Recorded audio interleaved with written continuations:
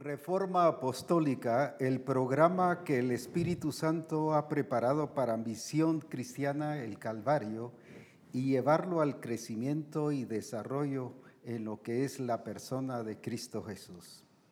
Es una bendición estar con ustedes y poder proclamar las verdades del reino de Dios. Y hoy estamos aquí juntamente con hermana Débora Pérez y damos la bienvenida a Reforma Apostólica. Amén. Gracias, apóstol, por este privilegio de estar acá compartiendo con usted y con toda Misión Cristiana El Calvario. Es un honor compartir y transmitir, no solo transmitir, sino expresar lo que el Señor está haciendo en estos tiempos. Quiero personalmente agradecer a todos aquellos, tanto personas como pastores, iglesias, que tuvieron una participación muy importante en esta semana que fue mi cumpleaños, y quiero agradecerles sinceramente todo aquello que hicieron en este tiempo. Así que Dios les bendiga y que el Señor les siga multiplicando de una manera especial. Qué precioso es lo que el Espíritu Santo nos está llevando, y hemos venido hablando sobre identidad, de ser idénticos, de ser igual a Cristo, basado en Juan 5:19, donde dice que el Hijo hace todo igualmente como lo que el Padre hace. Esa palabra igualmente no solo tiene que ver con que lo hizo parecido, sino lo hizo al nivel que realmente debe hacerse. Y esto me dice algo glorioso en Jesucristo, y como vamos a estar viendo hoy sobre lo que el Señor nos revela en este caso. Pero qué importante es esto para nuestras vidas también. Amén.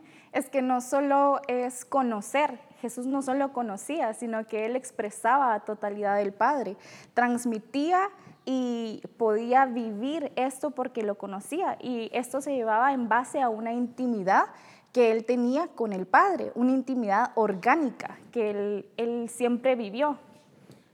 O sea, que se origina en la naturaleza del Padre. Y qué precioso es todo esto, porque nos hace ver que Jesucristo, y lo voy a decir así porque el Señor nos ha estado hablando mucho de eso, y lo mencioné en algunos programas de Reforma sobre avivamiento. Jesucristo realmente vivió un tiempo de avivamiento. Cuando digo un tiempo me refiero a esos 33 años y medio. Generalmente solo lo vemos a los 3 años y medio de ministerio, pero dice que fue engendrado por el Espíritu. Toda su formación y preparación fue no solo porque él estaba comprometido con el Señor, sino porque también el Espíritu Santo trabajó con él. Por eso es que antes del ministerio el Padre dice: este es mi Hijo amado, en quien yo tengo contentamiento. Se acaba de bautizar.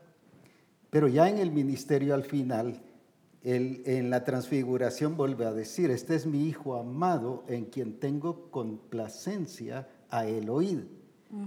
Entonces vemos a un Jesucristo que en toda desde que nació o desde que fue formado, engendrado más bien, porque dice que fue engendrado por el Espíritu Santo, y toda su etapa, él vivió bajo un mover del Espíritu. Por eso es que en la tentación dice que fue llevado por el Espíritu. Y cada cosa que hizo era guiado por el Espíritu Santo. Y esto es lo que la Escritura llama avivamiento. Amén. Es que no solo el avivamiento, como usted dice, no solo fue en esos 3 años de ministerio. Exacto. Sino que Él vivía y expresaba todo el tiempo esto. Eso es avivamiento. Vivir lo que el Señor nos ha dado, lo que Él nos ha enseñado, expresarlo, no solo entenderlo, sino que Jesús siempre lo vivió. Y el Padre no le dijo: tengo en ti complacencia porque acabas de realizar, te acabas de bautizar, sino que ya traía una vida, toda una expresión de vida y expresión del Padre. Por eso es que en Hebreos 1:3, en la TPT o TLA es más bien, dice que el Hijo muestra el poder y la grandeza del Padre. Pero luego dice: el Hijo muestra todo lo del Padre porque es igual al Padre. Eso es avivamiento. Avivamiento no es solo sanidades, prodigios, maravillas, porque ahí dice muestra el poder del Padre, pero también muestra la grandeza del Padre. La grandeza tiene que ver con todo lo que Él es de una manera integral. Y generalmente cuando hablamos de avivamiento solo pensamos en milagros, en maravillas, en echar fuera demonios, que también lo incluye, sino que por eso fue que Él vino predicando el reino de Dios, y el reino de Dios en la Escritura dice que es poder. Y también dice que si yo por el Espíritu del Señor echo fuera los demonios, el reino de Dios ha llegado a vosotros. O sea, vemos un mover del Espíritu constante y permanente en la vida de Jesús, que esto lo lleva a mostrarnos lo que es el verdadero avivamiento. Pues. Es esa vida expresada que no tiene límite, porque Jesús no le puso límite y Él entendía pues que no era un límite solo el hacer milagros, sanidades, sino que era toda esa vivencia, expresar al Padre. No se limitó en ningún momento a vivir esta realidad del Padre. Y es también lo que el apóstol Pablo hizo en Timoteo, que le estaba transfiriendo esa vida. Entonces, cuando entendemos lo que es avivamiento, aunque la palabra en sí no existe en la Escritura, sino por ejemplo en Habacuc 3:2, dice, oh Jehová, he oído tu palabra y temí. Oh Jehová, aviva tu obra en medio de los tiempos hazla conocer. Aviva tu obra. De ahí es donde se origina la palabra avivamiento. Pero no, solo lo giramos hacia dones, hacia manifestaciones del Espíritu, en milagros, en sanidades, como decíamos, pero cuando está hablando aquí, aviva tu obra, lo está hablando de una manera integral, sobre el qué hacer del Padre. Aviva tu obra.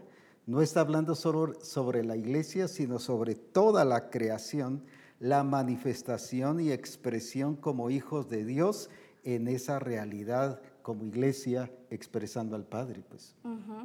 Es que él entendía que no era solo algo, ¿verdad? Era todo lo que debía de estar en vida. Eso es. Todo lo que tenía que expresar debía demostrar esa vida, y no solo era en un momento, sino que era en todo tiempo. Jesús no avivó la obra solo un tiempo, sino que Él vivía en esa constancia, y por eso es la obra, porque entendemos que la obra del Señor es todo, es integral, y eso se debe de mantener en vida. No solo tenía mover del Espíritu para sanar enfermos y echar fuera demonios, pero para pasar la prueba no. Él pasó la prueba porque Él estuvo en el nivel del Padre, pero ¿por qué?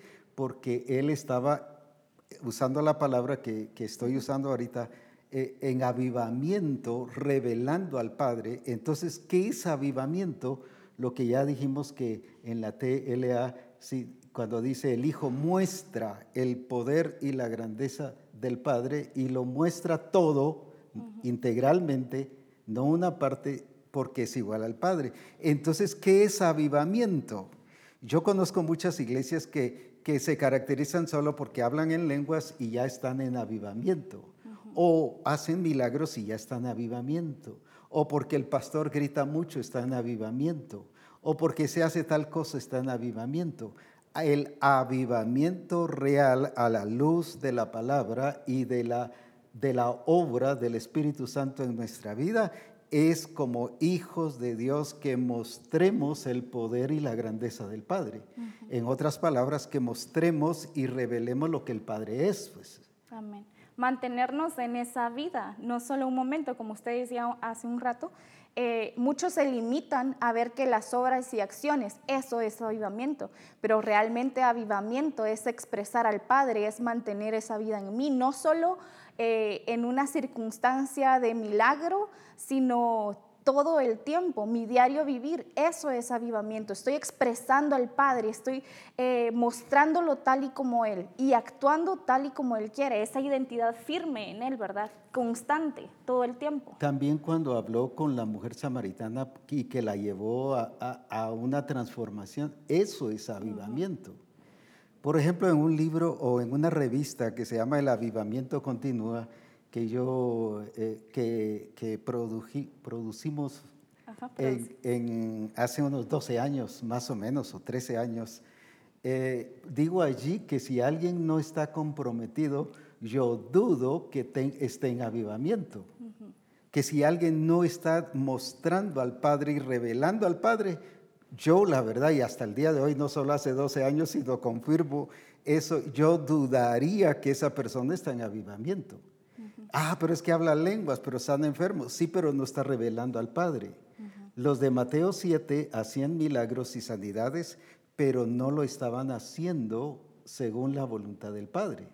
Entonces ellos no estaban en avivamiento, pues. Ahora, Cristo vivió un avivamiento pleno desde que fue producido, que fue hecho, engendrado, y nosotros también hemos sido engendrados por el Espíritu Santo, y por esa razón es que tenemos que vivir en avivamiento, revelando al Padre en todo lo que Él es integralmente, pues. Amén. Y hablando cabal acerca de esta revista, usted también compartía un versículo que es de lo que hemos venido hablando, acerca de Timoteo y del apóstol Pablo, de esa transferencia que el apóstol Pablo estuvo haciendo siempre hacia Timoteo. Y dice en 2 de Timoteo 1:6, por lo cual te aconsejo que avives el fuego del don de Dios que está en ti por la imposición de mis manos.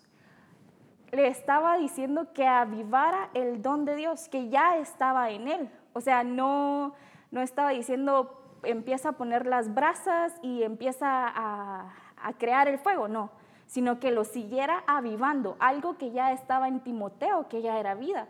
Y como usted explicaba acerca de Jesús, desde que fue engendrado, él ya estaba expresando, ya tenía ese avivamiento en él, porque desde que somos engendrados ya lo traemos. La iglesia de Roma, por ejemplo, Pablo le habla de la vida en el espíritu y de la vida en la carne. No que podamos vivir esas dos cosas, porque la vida en el Señor no es dualista, sino la vida en el Señor es la vida en el espíritu, bajo el régimen del espíritu. Y eso no entendió la iglesia, sino que se confundía en el vivir de cada persona, y por eso era que vivían diferente, no a la realidad que estaban viviendo, como dice en Colosenses. Colosenses 3:10, en la TLA dice, porque no, ustedes viven diferentes, pero en realidad han nacido de nuevo. Vivían distintos, no vivían acordes a la naturaleza. En otras palabras, habían dejado de vivir en ese avivamiento. ¿Por qué? Porque no estaban dejando manifestar el Espíritu Santo en su vida. Y también a los de Éfeso y Corinto y otros, pero también a algunos de ellos les dice, no contristéis al Espíritu Santo de Dios. Y por eso en este caso Pablo le dice a Timoteo, aviva el don de Dios que está en ti.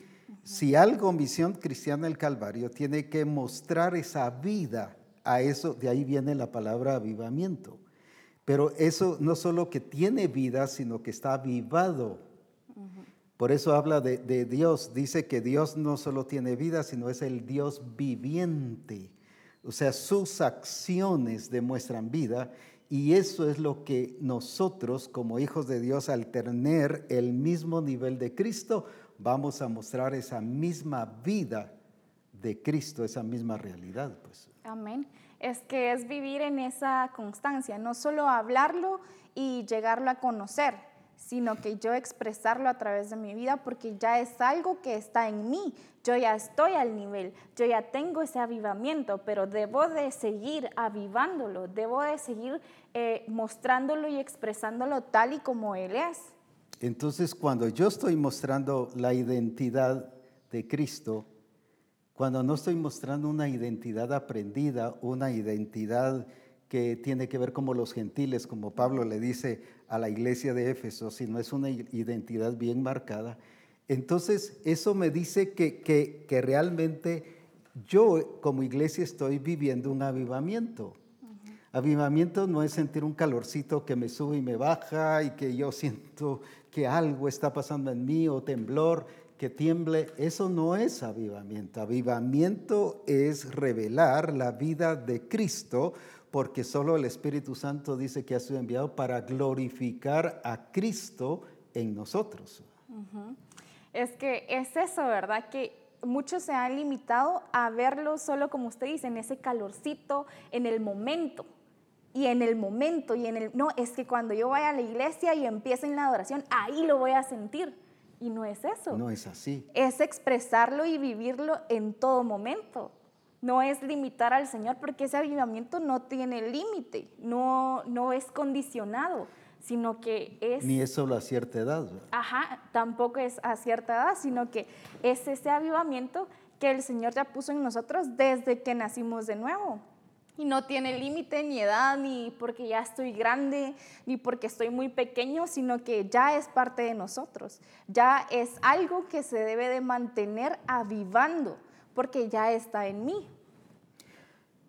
Lo que ha pasado es que hay varios términos que los hemos confundido. Por ejemplo, Pablo le dice a la iglesia de Roma en Romanos 6:22, mas ahora habéis sido libertados del pecado.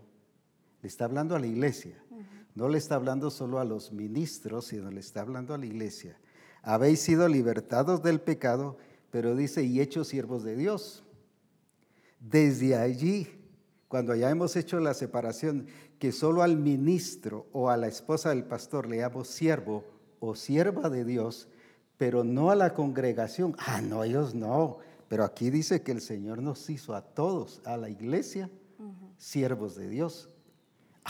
¿Eso cómo va a ser? Lo que pasa es que nuestro tradicionalismo y nuestro lenguaje religioso es lo que ha hecho esa separación. Él sí es siervo de Dios, ella sí es sierva de Dios, pero los demás no. Aquí dice que a todos nos hizo siervos de Dios. Entonces, cuando yo entiendo eso, cuando habla de siervos de Dios, que nos hizo siervos de Dios y hechos siervos de Dios. No soy siervo de Dios por haberme ido a preparar a un instituto bíblico o a una universidad teológica. Soy siervo de Dios porque fui hecho en el Señor siervo de Dios por causa, dice de qué, que hemos sido libertados del pecado. Quiere decir que todo nacido de nuevo, que ha sido libertado del pecado, por supuesto, por eso es nacido de nuevo, ha sido hecho siervo de Dios. Entonces, cuando yo solo digo, Él es el siervo de Dios y aquí está la sierva de Dios, pero a los demás no los presento así, estoy quitándoles una expresión y los hago sentir, bueno, el siervo de Dios es Él, pero yo no, entonces yo no tengo por qué servir a Dios o por qué expresar a Dios. Cuando dice que todos somos hechos siervos de Dios. Hasta le estoy faltando el respeto a la expresión que el Señor ya les dio a cada uno. Al yo no verlos como el Señor ya los vio, yo les estoy faltando el respeto a lo que el Señor ya puso en ellos. No los estoy viendo al nivel que el Señor los está poniendo, les estoy poniendo límite cuando realmente el Señor no nos ha puesto límites a ninguno de nosotros. Entonces, ¿cómo voy a venir yo y decir que estoy en avivamiento si yo no estoy expresando eso, si yo no lo estoy viendo como tal? No tendría sentido, no hay coherencia. Estamos bloqueando su servicio a Dios y después queremos que sirvan a Dios. Cuando el Señor ya los hizo siervos de Dios, ¿verdad? Pero nosotros los estamos bloqueando, y les hacemos sentir que no son siervos de Dios, todo porque usamos, ella es sierva de Dios, porque es la esposa del pastor, pero ella no. Es que ahí los estamos limitando, bloqueando, hasta los estamos dañando. O sea, y realmente es el discípulo que está en el Señor, no va a ser dañado. Si yo conozco al Señor y tengo intimidad en el Señor y estoy en ese momento, esto no me va a dañar. Pero el que no está viviendo esto, todavía no ha entendido, va a ser dañado. Estoy dañando algo que el Señor ya puso en ellos, cuando no debería de ser así, ¿verdad? Todos ya somos parte de esto y el Señor ya nos dio la capacidad de accionar y de mostrar esta realidad. Cuando vemos que Cristo dice, porque el Hijo hace todo lo que el Padre hace y lo hace todo igualmente, vemos eso en Jesucristo, lo que tú estás diciendo ahora. No tenía una identidad dañada, sino una identidad como dijéramos, firme, sólida, una identidad basada en que había sido engendrado por el Padre y él lo entendía. El problema es cuando anulamos en el discípulo eso. Y usaste una palabra hace un ratito que transfirió Pablo algo a Timoteo, que transfirió. Cuando nosotros solo estamos transmitiendo, solo es información, pero transferir significa que estoy transfiriendo la esencia, la vida, la genética, que fue lo que Cristo transfirió a la mujer samaritana. Por eso fue transformada. Pero nosotros transmitimos una verdad, pero no transferimos esa verdad.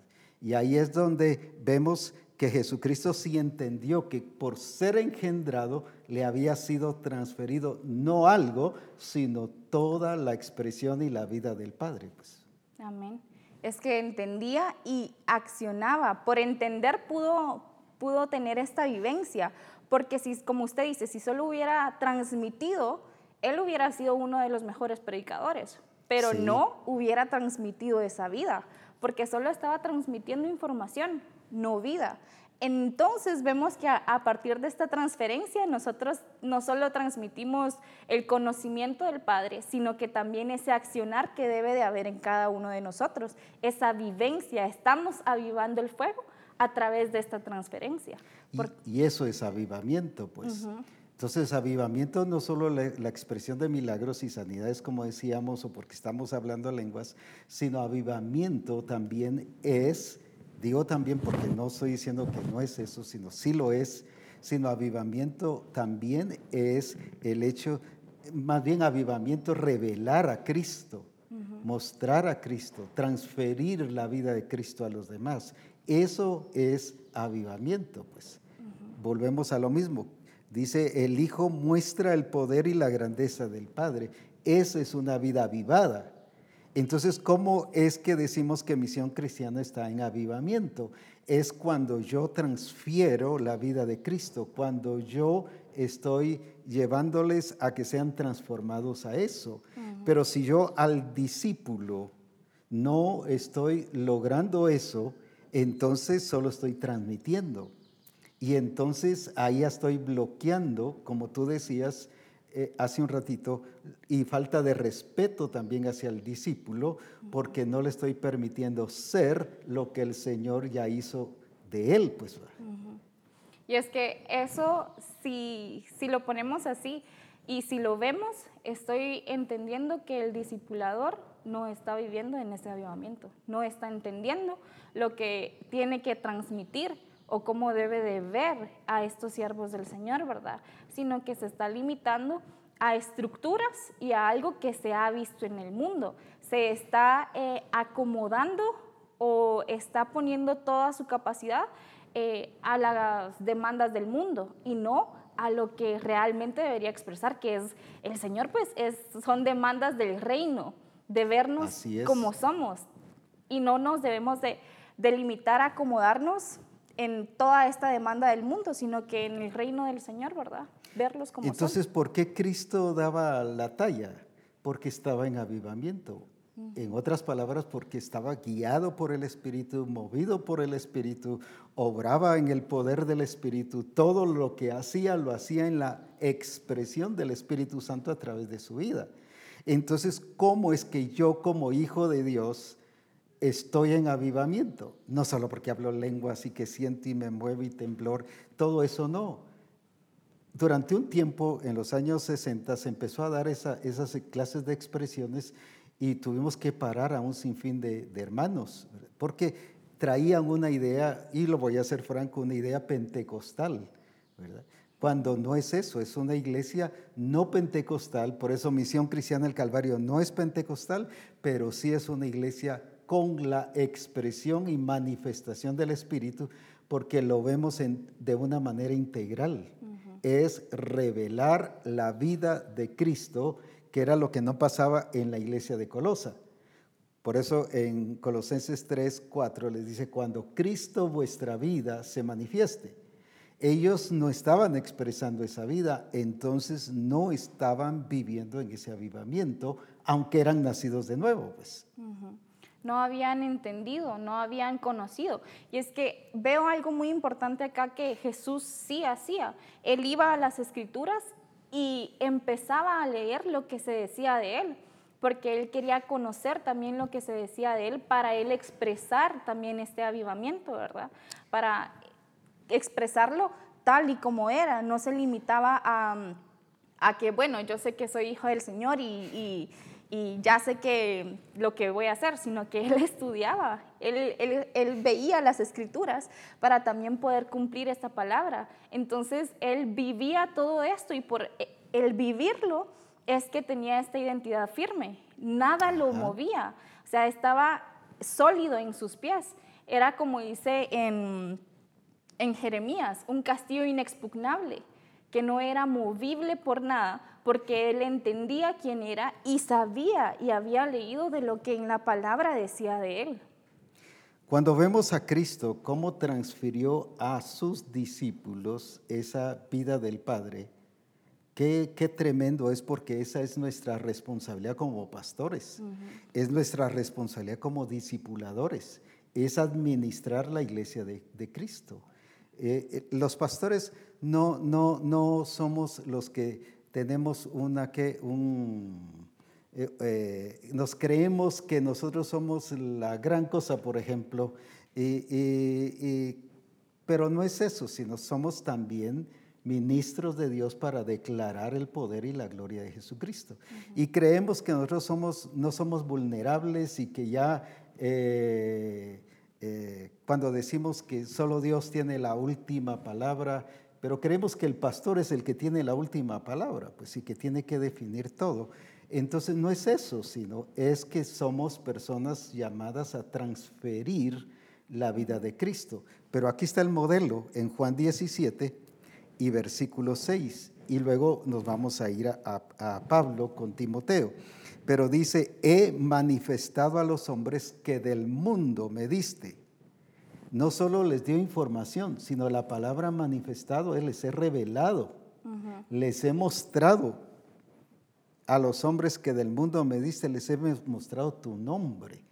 No solo que el nombre de Dios es, por ejemplo, hoy en los institutos bíblicos y en las universidades teológicas, que Shaddai, que Rai, y que esto y que el otro, y que nos enseñan qué significa.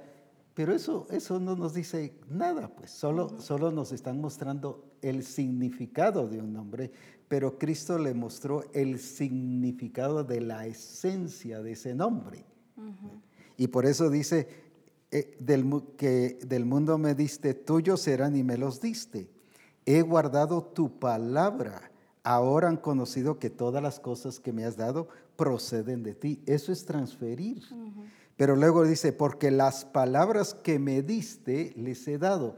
Pero no solo era un mensaje, no era una predicación, era vida la que les había transmitido. Y ellos las recibieron, o sea, llegó a ser parte de ellos. Ese es el punto clave. Y han conocido verdaderamente que salí de ti y han creído que tú me enviaste. Entonces aquí vemos la transferencia de Cristo, de esa naturaleza y de ese carácter de Cristo o del Padre hacia la vida de los discípulos. Y es que vemos ese cuidado que Cristo tuvo con sus discípulos, porque no los hizo unos discípulos dependientes de Él.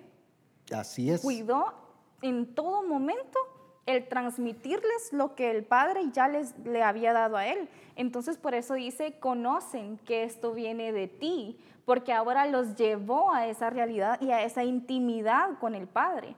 No una intimidad con Jesús, sino que los llevó a esa intimidad con el Padre desde el origen. Obviamente, pues Jesús es parte de esto y todo, pero los llevó a depender del Señor desde un principio. No los hizo dependientes de un pastor, por así decirlo, o de un discipulador, sino que los llevó a esa realidad de depender del Señor desde el inicio.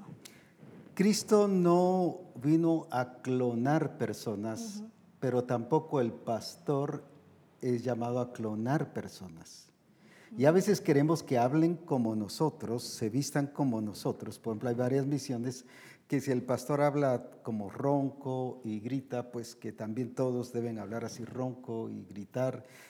Y yo recuerdo hace, no sé si 25 años o 30 años, ya que el Señor me ha permitido tener 55 años en el ministerio, pocos por cierto, pero hace como unos 25 o 30 años, vinieron de Costa Rica unos hermanos enseñando sobre el discipulado, ya que el Señor nos había hablado aquí del discipulado, pero no lo estábamos ejecutando. Yo no era en ese entonces el que dirigía la misión, sino queríamos que eso se hiciera aquí. Y vino una persona y vimos que todos tenían camisa blanca. Y nos llamó la atención y le pregunto, mira, ¿y por qué todos tienen camisa blanca? ¿Es que todos tienen que ser como yo? Y de ahí nos fuimos a almorzar y por cierto se sirvieron gaseosas y uno, pues decíamos nosotros, aquí hay variedad, ¿cuál quiere? Lo que él decida, lo que él escoja. Los discípulos diciendo eso. Y voy a decir, el nombre no es promoción ni nada, pero él escogió Pepsi. Todos escogieron Pepsi. ¿Va? Esa es clonación y creemos que ese es el discipulado. Una cosa es el carácter de Cristo y otra cosa es la personalidad. Y a veces bloqueamos y como tú decías hace un rato, no respetamos la personalidad del discípulo y nos confundimos entre carácter y personalidad. Jesús dijo, por ejemplo, yo hago lo que al Padre le agrada. El Padre no bloqueó, ni trastornó, ni traspasó la personalidad de Cristo, porque Cristo estaba sometido al Padre y toda su expresión era a la naturaleza del Padre. Sí, es que como usted dice ahorita, no reconocían ni reconocen de plano lo que el Señor ya puso en ellos, pues el Señor puso una personalidad en cada uno de nosotros, pero es porque esa personalidad también nos va a ayudar a desarrollar lo que el Padre ha dado. Entonces es ahí la importancia de yo como discípulo, como discipulador, entender esa diferencia. Yo como discípulo tampoco debo de copiar todo lo que veo hacer, de limitarme yo mismo a expresar lo que el Padre ya me ha dado, ¿verdad? Y también como discipulador, no limitar al discípulo a expresar esa personalidad que el Señor ya le dio. Sí, a mostrarle el carácter del Padre, porque ese es el punto. Cristo les reveló el carácter del Padre. Pero nunca los limitó, hagan lo que yo hago, o sea, como de vístanse como yo, coman lo que yo, beban lo que yo. Sí los cuidó y les mostró el cuidado que ellos debían de tener con ellos mismos, pero no les dijo, de este color se van a vestir, porque eso es bueno, como usted dice, sino que les enseñó el cuidado que debían de tener con ellos, pero les enseñó a expresar el carácter del Padre. Eso es un punto muy importante. Como tú decías, no les enseñó a comer de todo. Por ejemplo, supongamos que a alguien le gustan los tacos. A mí me gustan, pero voy a asumir que no me gustan. Y me va a decir, no, es que usted tiene que comer tacos porque yo como discipulador o como pastor como tacos, pues. No, no es así. Es respetar su personalidad, lo que ya Dios les dio bajo la naturaleza de Cristo, pero sí debemos llevarlos a que todos, ahí sí todos debemos de vivir el carácter de Cristo. Entonces, respetar su personalidad, porque algunos son impulsivos. Por ejemplo, Cristo no le dijo a Pedro cuando estaba impulsivo, pues estate quieto, hombre, estate quieto. No anuló su personalidad, pero sí lo guió a que controlara su personalidad. Exacto. Mientras que eso nos pasa mucho como papás a los hijos. Y que estate quieto y ya después queremos que actúen y que hagan, cuando ya les hemos quitado mucha identidad, de modo que los estamos estorbando y bloqueando, pues. Y eso pasa con el discipulador, pues. Y es ahí cuando el discípulo se limita, se siente cohibido, ya no se siente en esa libertad de expresar el carácter del Padre. Yo mismo causé esa limitación en el discípulo, lo cohibí, ya no estoy dejando que él se exprese tal y como el Padre ha querido, pues le estoy limitando esa personalidad, no lo estoy respetando, como decíamos hace un rato. O sea, lo limité y ya no va a poder, el discípulo ya no va a poder expresar todo lo que el Padre quiere, porque esa personalidad fue dada, porque definitivamente iba a servir para transmitir el carácter del Padre como él quería. Definitivamente. Entonces no hay que limitarnos a eso, ¿verdad? Yo recuerdo que tuvimos una experiencia con la familia y lo voy a contar así. Y lo voy a decir porque quiero arreglar esta situación a nivel de misión. Fuimos a un acto que en el colegio de Melanie estaban teniendo o iban a tener. Y era un acto donde salían ciertas presentaciones y todo. Pero me llamó la atención mucho que las niñas fluían y bien, pero se paraba un niño, eran pequeñitos porque era creo que su primer año, ¿verdad? Y entonces, y se paraban y los niños, algunos se ponían a llorar y otros, y querían decir tímidos. Y yo le digo a mi esposa, yo no quiero que mi nieto un día sea así, pues, ¿verdad? Sino quiero que mi nieto, ni tampoco dije como las niñas que sí habían salido adelante, sino yo dije, no, yo quiero que sea como el Señor quiere que sea, pues, y gracias a Dios así lo es, pues, ¿verdad? Entonces, pero hoy noto que mucha de la juventud, muchos de los varones están tímidos. Están encerrados, los que más están fluyendo hoy son las señoritas, las hermanas. Por ejemplo, en todos los resúmenes o algo, textos que me aportan, el 99.99 son hermanas, son señoritas, pero es uno de aquí a tanta la diferencia que es un hermano el que me lo está transmitiendo. Entonces yo digo, ¿por qué tenemos hermanos tímidos cuando el Señor nos hizo a que actuemos al nivel de Él? Y Cristo les enseñó eso a los discípulos. ¿Por qué? Porque no les transmitió identidad, sino les transfirió identidad. Y ese es el punto importante. Y yo sí quiero que arreglemos esta situación a nivel de misión, porque quiero a los varones bien levantados, bien firmes, fluyendo para la gloria de Jesucristo, pero también a las hermanas, ¿verdad? Pero, o sea, no más hermanas ni hermanos, ni más hermanos hermanas, sino que todos como hijos de Dios fluyamos en Cristo Jesús, porque esa es la obra del Espíritu Santo y esa es la demostración de una misión que tiene avivamiento. No que hable lengua, sino que tiene avivamiento. Es que es eso, ¿verdad? Ustedes ya lo tienen y es ese accionar. Si yo no entiendo que yo lo tengo, me voy a quedar cohibido o encerrado todo el tiempo, sino que entender que yo ya estoy en el nivel y que debo de empezar a accionar. Yo no me quedé sentada, yo me quedé expresando y empecé a expresar esto porque yo sé que ya lo tengo, yo sé que ya estoy en el nivel de Dios, así como lo dice en Salmos 26, 12 en la Message, que el rey David le dice al Señor, ya estoy al nivel de ti, Dios, te agradezco cada vez que tengo oportunidad. Entonces él ya se veía a ese nivel. Todos ya estamos a ese nivel, ya tenemos la capacidad de expresarlo, pero muchos no han entendido que ya están en ese nivel. Pero volvemos a lo mismo, que anulamos la identidad y confundimos entre carácter y personalidad, porque pensamos que nosotros como pastores o como apóstoles o como profetas o evangelistas somos absolutos, cuando el único absoluto es Dios. Amén. El único absoluto es Dios. Y eso vemos que Cristo no se sintió absoluto, aunque era el Hijo de Dios, pero venía como un hombre engendrado por el Espíritu Santo. Y aquí nos reveló eso.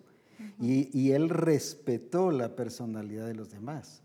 Cuando yo me creo absoluto es que todo lo que yo digo y que porque yo lo digo es de Dios. Y hay un montón de cosas que uno dice que no son de Dios, pues me estoy poniendo a nivel general pastoral, pues, sino uno dice el Señor me dijo y a veces lo que menos ha pasado es que el Señor le haya dicho, pues. Pero, y por eso no resultan las cosas. Entonces hemos limitado a la iglesia, pero veo que Pablo le dice a Timoteo, sobre esa relación, y él entiende muy bien que Pablo no se portó sintiéndose absoluto, sino reconociendo la personalidad de Timoteo y le llevó a que tuviera la expresión del carácter de Cristo. Si tú lees una de estas versiones donde nos habla de Pablo a Timoteo y donde dice que ahora Timoteo estaba actuando en lo mismo que Pablo estaba haciendo.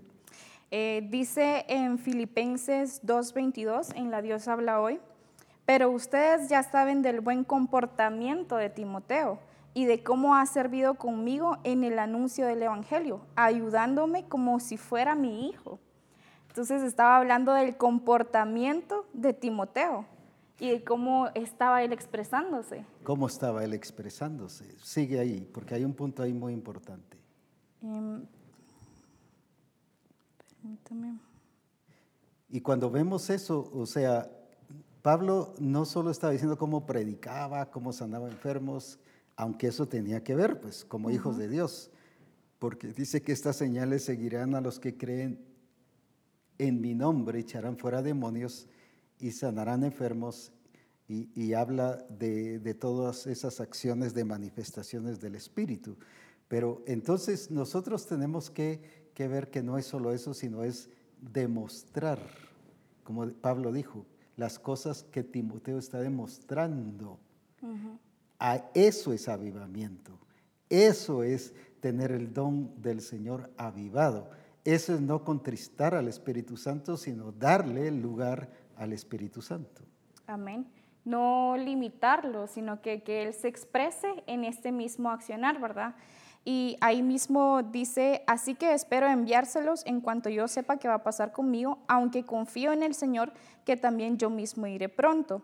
Estaba enviándolo porque sabía también que estaba enviando a alguien de calidad, que iba a transmitir y transferir lo que Pablo ya había transferido en Timoteo. No lo estaba limitando a esto, ¿verdad? Y más adelante dice que él fue a ver la fe de ellos y fue a enseñarles sobre la fe. No fue a enseñarle cómo se vestía Pablo, no fue a enseñarle qué comía Pablo, no fue a enseñarle cómo hablaba Pablo, sino fue a enseñarle la vida de Cristo que Pablo transfirió en Timoteo, y ahora Timoteo se las está transfiriendo. Por eso habla de la fe, habla de las cosas, como dice ahí, porque él está hablando hasta de los sentimientos. Ahora, cuando habla de los sentimientos, no está hablando de los sentimientos personales separados del propósito de Cristo, sino está hablando de unos sentimientos, como dijo Cristo, yo hago lo que al Padre le agrada. O sea, su deseo era siempre agradar al Padre.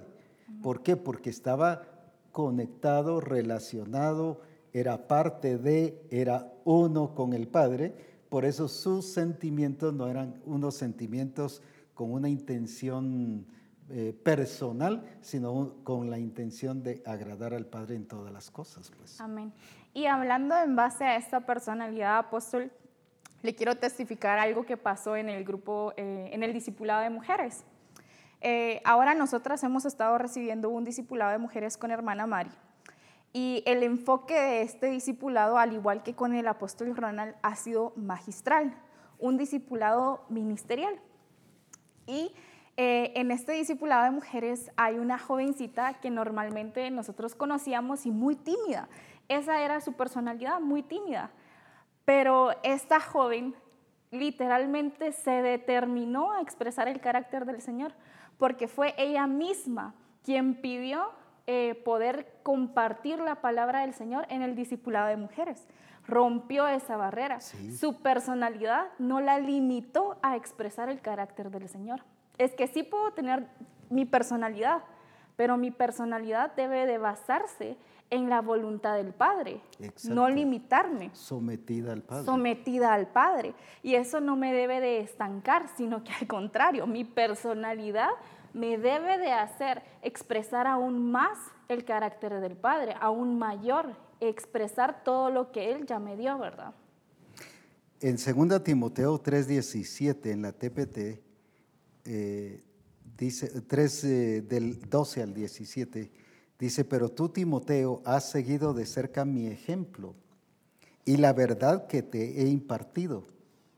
Has modelado tu vida según el amor y la resistencia que he demostrado en mi ministerio al no rendirme. La fe que tengo ahora la tienes.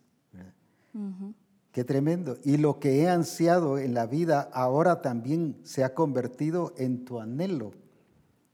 Que habían llegado a ser uno, pero está hablando de esta expresión de Cristo. No está hablando de que él estaba imitando a Pablo porque era un clon de Pablo, sino era un hijo de Dios que se estaba pareciendo a Cristo. El problema está cuando yo como ministro trato de que los discípulos sean un clon mío, que hagan lo mismo, que todo lo mismo que yo hago esté sujeto al Padre o no esté sujeto al Padre, que ellos hagan, porque por eso es que muchos cometen los mismos errores de los pastores o los mismos errores de los discipuladores. ¿Por qué?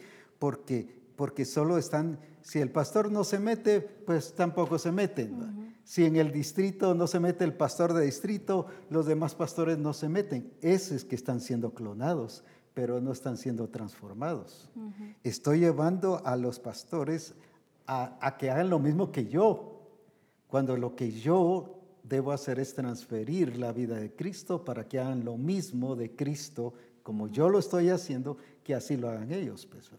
Y es que ese debe ser el cuidado ahora, ¿verdad? Porque muchos sí han confundido este carácter con esta personalidad y no han respetado lo que el Padre ya le dio a cada uno. Así es. Entonces, parte de todo esto es conocer al Señor y tener esa relación íntima y orgánica, porque si yo no la tengo, yo no voy a ni siquiera poder diferenciar entre carácter y personalidad. Y les voy a empezar a quitar esto a ellos, algo que ya les pertenece, algo que el Señor les dio. Entonces... y después quiero construir eso en ellos, pero yo mismo se los he derribado. Pues. Quiero volver a que ellos se puedan expresar normal, pero ya fue algo que derribé. Entonces ahí es donde el discípulo va a estar confundido, va a ser un discípulo confundido porque de primero le quitamos algo y ahora se lo queremos volver a poner, pero hasta preguntamos, ¿pero qué está pasando? ¿Por qué no entiende lo que le estoy dando? Sí, por ejemplo, un pastor se quejaba eso fue hace 2 años, conmigo de que los hermanos que cuando llegaba un caso de liberación y él decía a los hermanos que me quieran venir a ayudar, que vengan, y nadie llegaba. Pero es que él en una predicación les metió esto. Ustedes, dice, deben de orar por liberación cuando yo se los diga y cuando yo les diga qué deben hacer. Ahí eso es sentirse absoluto. Pues. Porque si lo hacen separado de lo que de mi cobertura, el demonio se les va a entrar a ustedes. Y eso es cierto, o sea, el mismo pastor me lo contó, pues, y los mismos hermanos lo contaron. El demonio se les va a entrar a ustedes. Entonces lo que creó fue temor, hermanos tímidos para orar por enfermos. Y porque si no lo hacen bajo mi cobertura, se les va a meter el demonio, ¿va? Que si después resulté orando por el pastor, era el que tenía espíritus malos. Y eso es cierto, pues tenía espíritus malos. Lo que él le dijo a los hermanos que iban a tener, eso le resultó a él, pues como que los convocó. Ahora, ¿cuántas veces nos pasa así en el evangelismo? No vayan a evangelizar sin mi cobertura porque algo les puede pasar. No vayan a hacer, no expresen esto, no van a servir. Los inutilizamos. Por eso hablábamos de que el Señor nos hizo a todos siervos de Dios. ¿Qué significa eso? Instrumentos de Dios útiles, útiles para la gloria de su nombre. Somos no solo un recurso, sino somos útiles para el propósito de Dios en cualquier tiempo y especialmente hablando de este tiempo que estamos viviendo de cuarentena y todo. ¿Por qué los hermanos no están discipulando a otros hermanos? Es que ellos no pueden discipular sin mi autorización. Es que no es un discipulado de grupos, de comunión familiar, sino es un enriquecimiento mutuo que sí es el cumplimiento de la palabra que dice que se edifican mutuamente en Efesios 4, que hay un crecimiento y edificación mutuo. Pero cuando yo los cohíbo, por ejemplo, qué precioso es ver las transmisiones ahorita. Por ejemplo, ayer miraba que para la iglesia de Puerto Barrios estaba participando el profeta Ronnie.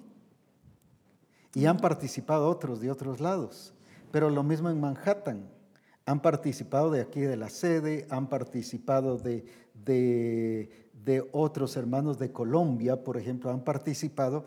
Hay un enriquecimiento.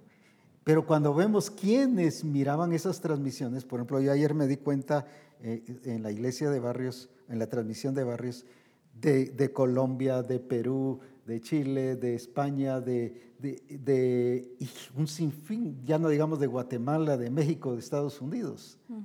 Entonces, pero no los dejamos que se enriquezcan cuando no lo están haciendo bajo mi cobertura.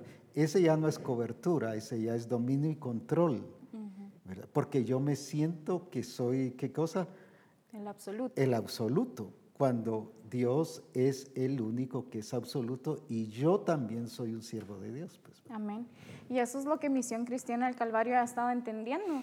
Y ciertamente es que tenemos una cobertura y hay que respetar esa cobertura, pero no limitarnos a expresar lo que el Señor ya ha dicho y no limitarnos a enriquecernos de lo que el Padre tiene en cada uno de nosotros. Y edificarnos mutuamente, Y edificarnos. Si es bíblico. Ajá. Y como dice, hasta en las Escrituras lo está. Entonces, cuando yo empiezo a limitar al discípulo también, le estoy haciendo ver, es que no estás preparado, es que estás vacío. No. Es falta de respeto es falta a la de obra respeto de Dios y al discípulo.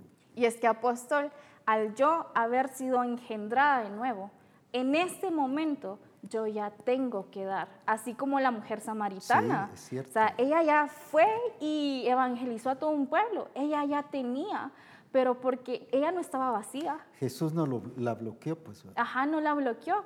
Y muchos están viendo vacíos cuando el Señor ya nos puso, ya nos llenó, ya nos dio. Esa es parte de este avivamiento que hablábamos al principio, o sea, ya expresar lo que yo ya tengo. No solo nosotros ver el nivel que tenemos en Cristo, ¿verdad? Y que debemos expresarlo, sino también el pastor y el discipulador tiene que ver en nosotros ese nivel.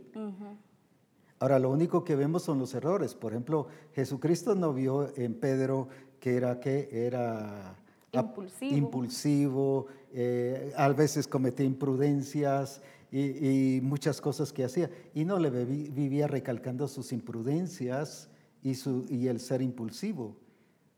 Pero por ejemplo, cuando iba a ser probado, él no dijo, yo voy a orar para que no cometas imprudencias.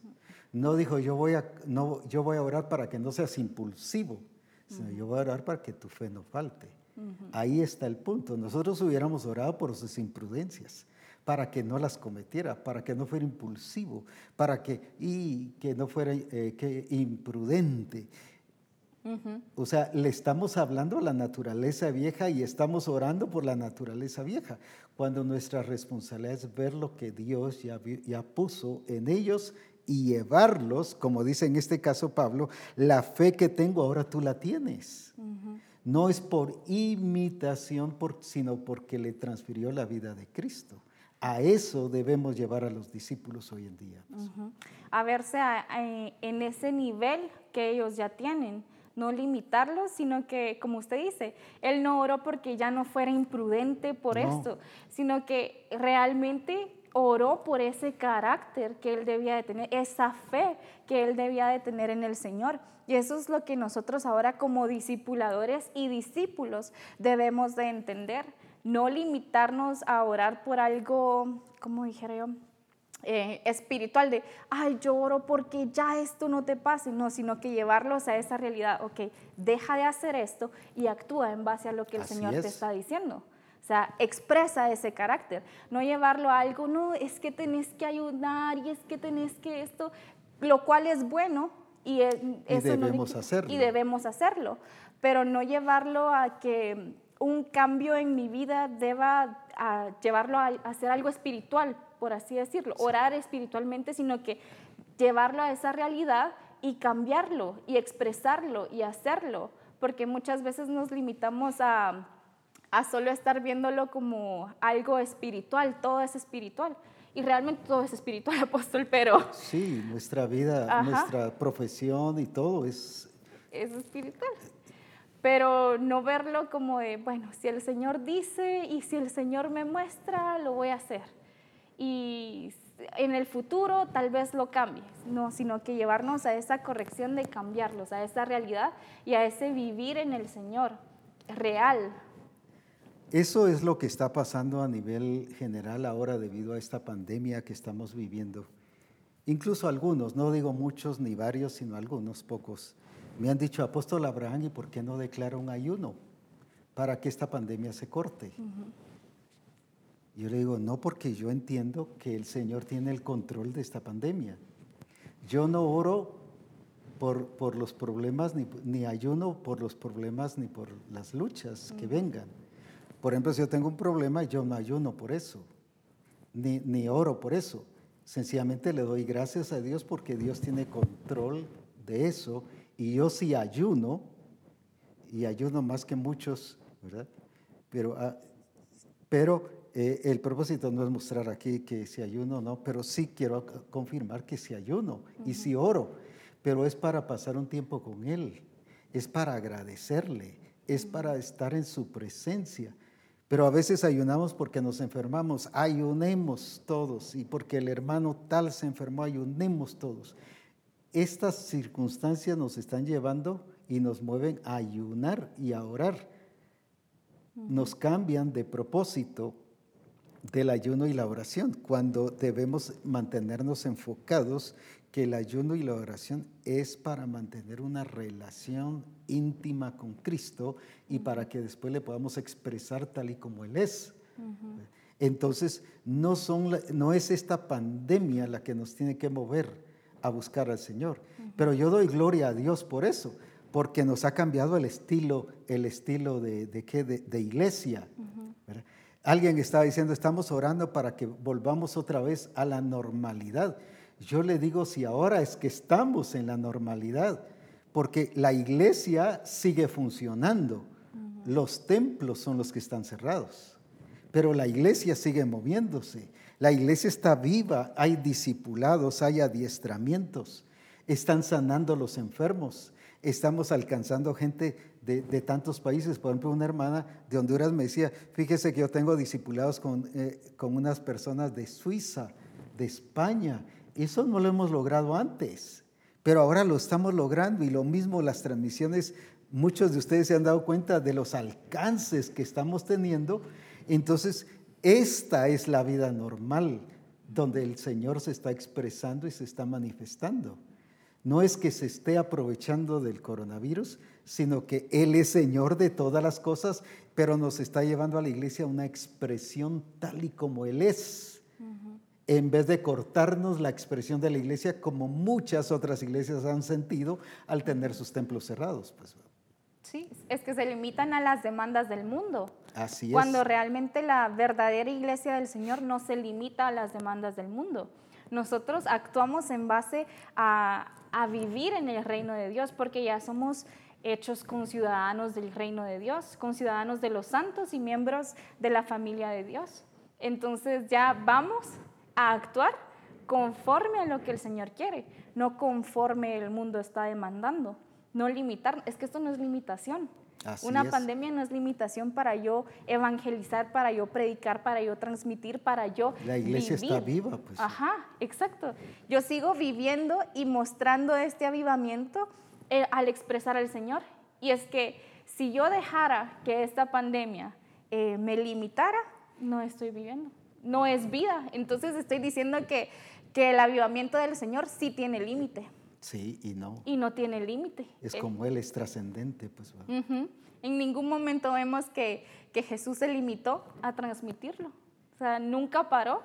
Por más que los fariseos le decían y aquí y no, es que eso nunca lo detuvo a accionar y a vivir lo que el Señor ya le había dado. Es por eso que Pablo, así como Cristo es nuestro modelo por excelencia, pero ahora estamos viendo a Pablo y a Timoteo. El logro de Pablo como ministro y de Timoteo, aunque era también un ministro, era un apóstol, pero era discípulo y así lo está viendo Pablo aquí, porque no lo trata a nivel de su oficio o de su posición, sino lo trata como discípulo. No es que lo esté rebajando, sino también Pablo entiende que es discípulo de Cristo. Como cuando yo enseño, yo sé que soy discípulo de Cristo y que lo que el Señor me enseña, eso es lo que yo transmito. Ahora, por eso dice ahora Pablo, lo que he ansiado en la vida, ahora también se ha convertido en tu anhelo. La paciencia que tengo con los demás, ahora la demuestras. Llevó a Timoteo a ser la expresión de Cristo, no a la expresión de Pablo, sino la expresión de Cristo. Y ese es el logro de todo ministro, y a eso el Señor nos ha llamado, para que administremos su iglesia, para que llevemos a los discípulos a la expresión de Cristo. Amén. Es que ellos se deben ya de expresar como el Señor lo está diciendo. Ellos ya tienen el nivel, pero deben de empezar a expresar este nivel, y esto es lo que debemos de hacer nosotros como discipuladores y como discípulos, expresar lo que el Señor ya nos dio.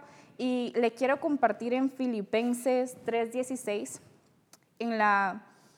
es en una versión en inglés, dice: solo dejemos que nuestra conducta se ajuste al nivel que ya hemos alcanzado. Quiere decir, el nivel ya está. Mi conducta debe de ajustarse al nivel en que ya hemos alcanzado. Que ya hemos alcanzado. El nivel que ya tenemos, pero mi conducta es la que debe demostrar ese nivel que el Señor ya me dio. Exacto. ¿Por qué? Porque la conducta tiene que ver con la expresión de la naturaleza. En otras palabras, la conducta es la identidad, que es la expresión de mi naturaleza. Entonces, ¿qué estaba haciendo aquí?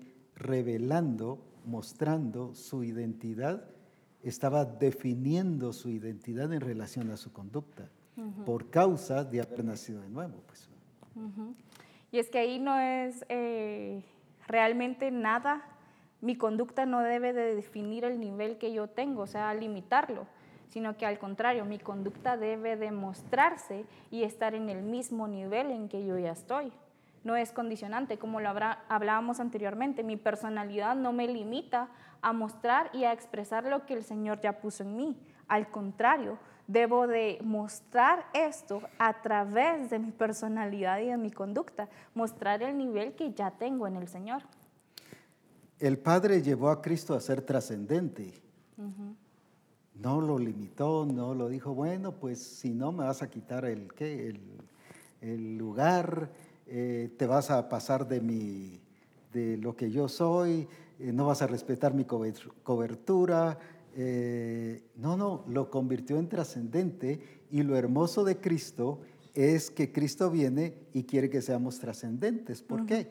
Las obras que yo hago, el Padre las hace en mí, pero el que cree en mí, dice en Juan 14:12, el que cree en mí hará las obras que yo hago, pero no se queda ahí, sino que hará las obras mayores. Eso está volviendo a los discípulos trascendentes, y que incluso el discípulo sea, voy a decir, con mejor expresión y con expresiones mayores que el mismo que en este caso discipulador. Uy, pero si eso hace, ya cuando lo miramos tratamos de bloquearlo, ¿no? Porque me va a quitar el puesto, la gente lo va a ver, y ya lo vemos como competencia, cuando la realidad de un ministro es hacer del discípulo una persona trascendente, que sea mucho mejor que él como discipulador. Exacto. Y es que eso lo vemos también en el apóstol Pablo y en Timoteo. Así cuando es. Envió a Timoteo a predicar, a que viera cómo estaba la fe de estos hermanos en Creta, ¿verdad? Entonces, el apóstol Pablo no dijo, no, tú no vas porque no tienes el nivel, o no me puedes quitar ese lugar, yo tengo que ir a ver. No, sino que lo llevó, lo mandó. Dije, no, tú eres capaz, tú ya tienes, tú puedes. Lo mismo a Pablo, a Timoteo en Éfeso y a Tito en Creta, pues. O sea, eso no dijo, no, yo soy el que tengo que ir a arreglar eso porque yo soy el absoluto, pues. No, lo mandó porque ya Timoteo podía arreglar eso. ¿Por qué? Porque estaba en el mismo nivel de Pablo y porque Pablo estaba en el mismo nivel de Cristo. Amén. Y es que aún hay muchos discipuladores que dudan de la capacidad del discípulo, cuando realmente ellos ya son capaces de hacer. Los deben de llevar a esa expresión y a ese entendimiento que son capaces, a ese nivel, y mostrarles el nivel en el que ellos ya están. Pero los limitan por decir, no, es que no va a ir con la misma intensidad que yo lo voy a hacer. Es que tal vez no va a decir esto y... Ay, no va a dar Dios, la talla. no da la talla y qué Pero pena. creemos que yo sí voy a dar la talla. Ajá.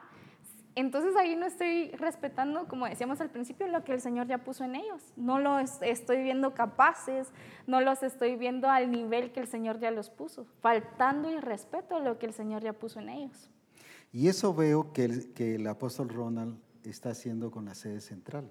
Amén. ¿Verdad? Llevándolos a que trasciendan, a que funcionen con expresiones magisteriales. Amén. A que no se queden solo desde una perspectiva de discípulo, sino de un discípulo trascendente, que pueda funcionar como hijo de Dios, porque el hijo de Dios debe ser así. Ahora, cuando vemos eso, por ejemplo, los niños, y hablo de jóvenes en este caso, jóvenes de 12 años a 15, 16 años, ellos mismos se han propuesto tener grupos, pero no son grupos de comunión familiar, son grupos de enriquecimiento, grupos donde se están,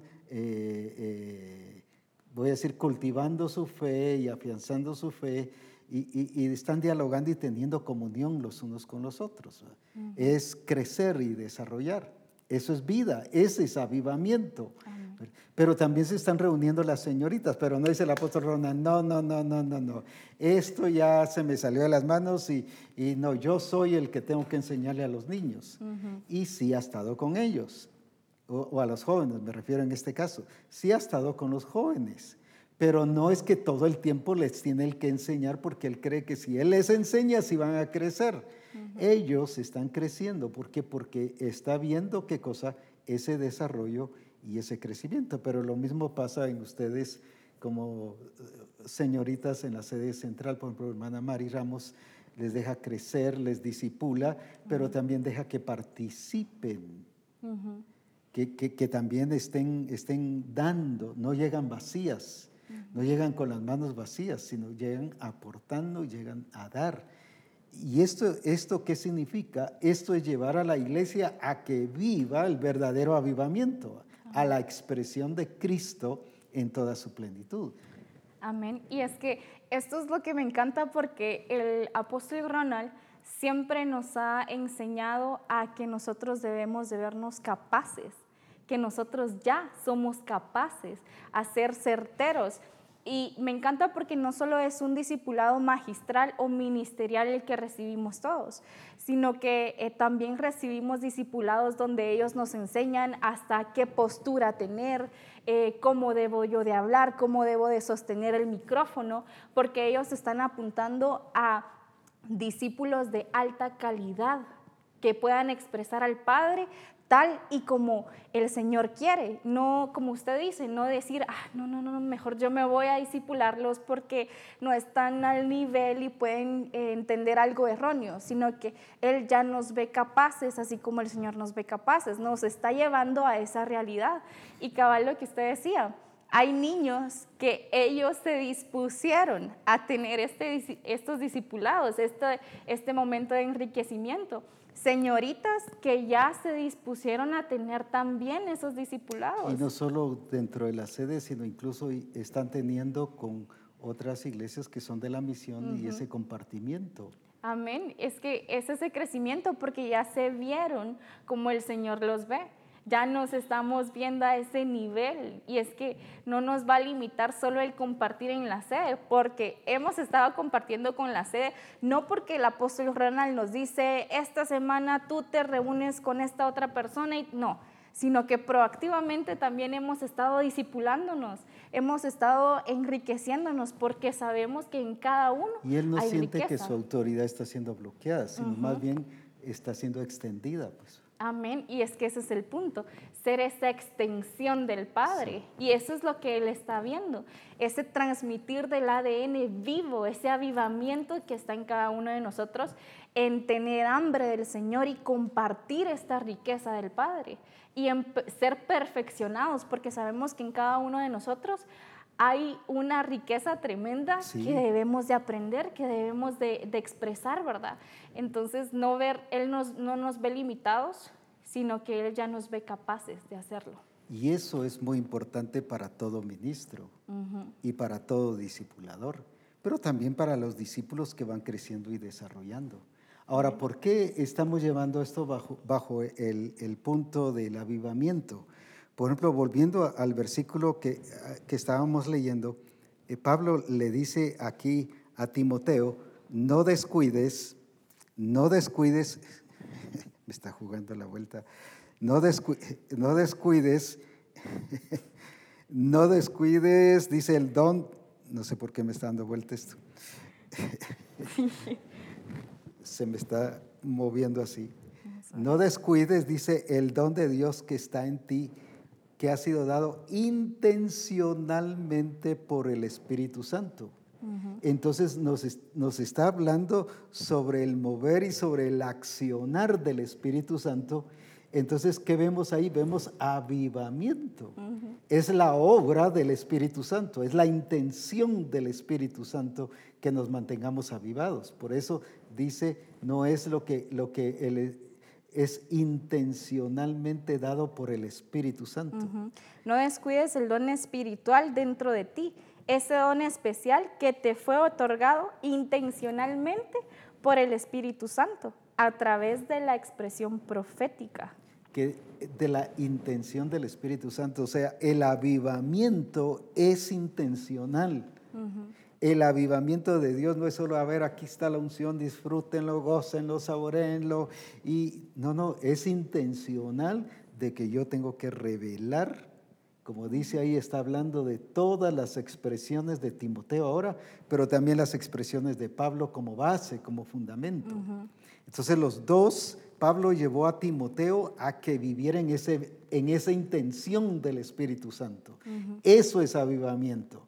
Mi responsabilidad como ministro, como discipulador, es llevar a la congregación, a todos los discípulos, a que vivamos en la intención del Espíritu Santo. ¿Y cuál es la intención del Espíritu Santo? Glorificar a Cristo. Que la imagen de Cristo sea transformada en nuestras vidas. Es a que Cristo sea visto y notorio a través de nosotros como iglesia, en nuestra vida, pero también en la forma que nos estamos expresando y dando a conocer, pues. Amén. Y es que muchos no lo han visto como que si es intencional, no lo han visto de esa manera, ¿verdad? Cuando el Señor ya nos dijo que fue puesto intencionalmente. Eso quiere decir de que ya tengo propósito, tengo capacidad, porque se sabe que yo voy a desarrollar a perfección y a cabalidad lo que el Señor ya me dio. Pero muchos todavía lo están viendo como, ay, ¿será que me convertí? ¿Esto tiene propósito? O mejor tengo todavía opción de irme al mundo. Sino que no, esto fue puesto intencionalmente, no está acá por casualidad o por azares, no, sino que es intencionalmente lo que el Señor ya puso en nosotros. Y debemos de llevar al discípulo a esa realidad, de que Él no está acá por casualidad. Ni el discipulador, ni el ministro, ni nadie está acá por casualidad, sino que está acá porque esto fue puesto intencionalmente en cada uno de nosotros. Así es. Entonces, somos capaces de expresarlo, porque el Señor ya nos vio capaces, ya nos vio con esa totalidad de accionar en cada uno de nosotros, ¿verdad? Y eso es avivamiento, porque dice la intencionalidad o la intención del Espíritu Santo. Entonces, eso es mantener el fuego de Dios avivado. Amén. Qué importante lo que hemos estado hablando sobre los ministros, pero también estamos hablando sobre los discípulos. Y como tú has contado tu experiencia y tu vivencia en la sede central y cómo es que tú estás viendo al Señor manifestado. Y queremos llevar a toda la misión, el Espíritu Santo y yo queremos llevar a toda la misión a ese desarrollo y a esa expresión. Amén. Pero una expresión de personas avivadas, de personas que están bajo el fuego y el poder del Espíritu Santo, que es revelar a Cristo en su plenitud. Una última cosa que tú pudieses decir a los discípulos y desafiarlos a que dejen de ser tímidos, miedosos y que dejen de estar encerrados en sí mismos, sino que salgan, como dice, levántate y resplandece porque ha llegado tu luz. Amén. Realmente este es el tiempo donde nosotros ya debemos de vernos con el nivel que el Señor nos ve. No limitarnos a creer de que porque está pasando esta situación a mi alrededor, no voy a ser capaz de desarrollarme. Al contrario, tú ya tienes la capacidad de expresar al Señor, así como lo dice acá. Algo que fue puesto en ti intencionalmente. No tienes límite, puedes expresar al Señor, verte como tal. El Señor ya puso ese ADN en cada uno de nosotros, pero tú debes de empezar a expresar y a actuar al nivel al que el Señor ya te puso.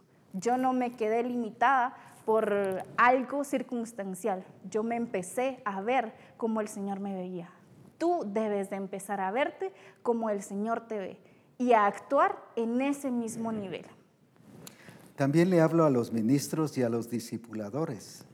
Veámonos en el mismo nivel que el Señor quiere que estemos y no nos sintamos absolutos. El único absoluto es Dios y tampoco tratemos de formar clones porque no es a eso que el Señor nos ha llamado, sino a transferir la vida y la expresión de Cristo en todas las cosas. Así que llamo a los pastores y a los discipuladores a que realmente nos expresemos como tales y que veamos que todos, como dice la Escritura en Romanos 6:22, el cual leímos al principio, que por cuanto fuimos libertados del pecado y hechos siervos de Dios. No está hablando solo de pastores, está hablando de la iglesia en general. Así que todos estamos para servir a Dios, para actuar en nuestra profesión, en nuestro trabajo, en todo lo que hagamos en la vida familiar o como iglesia, que tengamos una expresión ministerial. No estoy diciendo que por eso ya es apóstol y es pastor, es profeta, sino una expresión de una persona perfeccionada para hacer la obra del ministerio. Así que no se estanque y tire todas aquellas tradiciones y costumbres ministeriales que no le están dejando fluir, sino fluya en la presencia y en la gloria de nuestro Señor Jesucristo. Débora, te agradecemos muchísimo. Tu participación nos has edificado mucho y creemos que toda la misión también está siendo bendecida a través de tu expresión en esta ocasión. Amén. Bendiciones. Gracias. Quiero aprovechar para decirles que estamos empezando a oír que, por ejemplo, la entidad de salud a nivel mundial está ya hablando, por ejemplo, de España, de Italia y de otros países que ya están empezando a abrir camino y terreno hacia todas las demás cosas debido a que han estado encerrados. Están abriendo las oportunidades para que estén en los templos. Y dicen dentro de ello es que estamos abriendo la oportunidad para que las iglesias empiecen a funcionar. Por eso fue que yo dije, no, la iglesia está funcionando, por lo menos entre nosotros, y es el templo el que está cerrado. Hay mucho trabajo por hacer y ellos están poniendo tantos requerimientos que son necesarios y que son buenos, pero tantos requerimientos que están pidiendo cuando aquí, por ejemplo en Guatemala, se empiece a abrir el uso de los templos. Pero, por ejemplo, están poniendo que solamente van a ingresar la tercera parte de la capacidad de lo que pueden estar en el local. Nosotros hemos metido en un local o hemos permitido que estén 200, por ejemplo, 300. Pero ellos son los que van a decidir qué capacidad tiene el local y solo van a permitir la tercera parte por ese metro 1,5 o 2 metros que hay que tener de distancia, como es la mascarilla, como es el desinfectar, y hay que desinfectar antes del servicio y desinfectar después del servicio, y cuántas cosas que hay que hacer, como tener mascarillas en los templos y cosas, y esa cosa para Antibacterial. antibacterial también, gracias, para lavarse las manos. O sea, están poniendo una serie de requerimientos, pero solo pueden estar la tercera parte, no de lo que es el número de discípulos en la congregación, sino de lo que ellos pongan que dé la capacidad para los templos. Y hay muchas cosas más. Ahora, el riesgo de todo eso, y solo quiero en breves palabras decir esto, para contagiarse se necesita uno. Este fin de semana escuchamos que en una de las maquilas en Villanueva, uno contagió a 203 personas, de los que ahorita se saben, eso dijeron ayer. ¿Cuántos más van a resultar en estos días? Uno. Ahora, mientras no haya vacuna, esta es la situación, el riesgo que puede darse, no solo en los templos, en las escuelas, en los estadios, en los cines, en todas partes donde haya reunión grupal. Por esa razón, ¿para qué digo esto? No para que nos alarmemos y nos asustemos, sino para que le demos sentido y propósito a lo que el Señor nos está llevando ahora como iglesia y que usemos todos estos recursos, pero que le echemos ganas y que lo hagamos realidad en nuestra vida y no solo como algo temporal, sino que quede como el estilo de vida de iglesia, para que el templo, que sea el segundo recurso, pero que esto que el Señor está haciendo ahora con nosotros, que sea un punto muy importante para que podamos fluir y bendecir a todas las naciones. Hoy podemos entrar a los diferentes países sin pasaporte, sin comprar un boleto aéreo, sin tantas cosas, sin utilizar un tiempo de viaje, sin cansarnos. Estamos predicando a nivel mundial. Eso es lo que está haciendo Misión Cristiana El Calvario. Por eso les explico esto, no para que estemos pensando y para que ya se nos quite esa idea que cuando vamos a volver a los templos y que estamos orando por los templos. No, eso va a pasar mucho tiempo. Tiene que venir la vacuna, y no solo porque haya vacunas, sino que usted y yo y todos estemos vacunados y todo el que ingrese esté vacunado. Entonces sí se evitará en gran parte el riesgo. Pero como decía, uno contagió a 203 y ¿cuántos más resultarán? Eso lo dijeron en las noticias. ¿Cuánto más puede pasar en cualquier actividad pública que se tenga? Por eso es que no estemos como añorando una nueva o una realidad de antes. Dios nos ha puesto una realidad nueva y gloriosa que la iglesia debe apreciarla, usarla y disfrutarla y aprovecharla para la gloria de Jesucristo.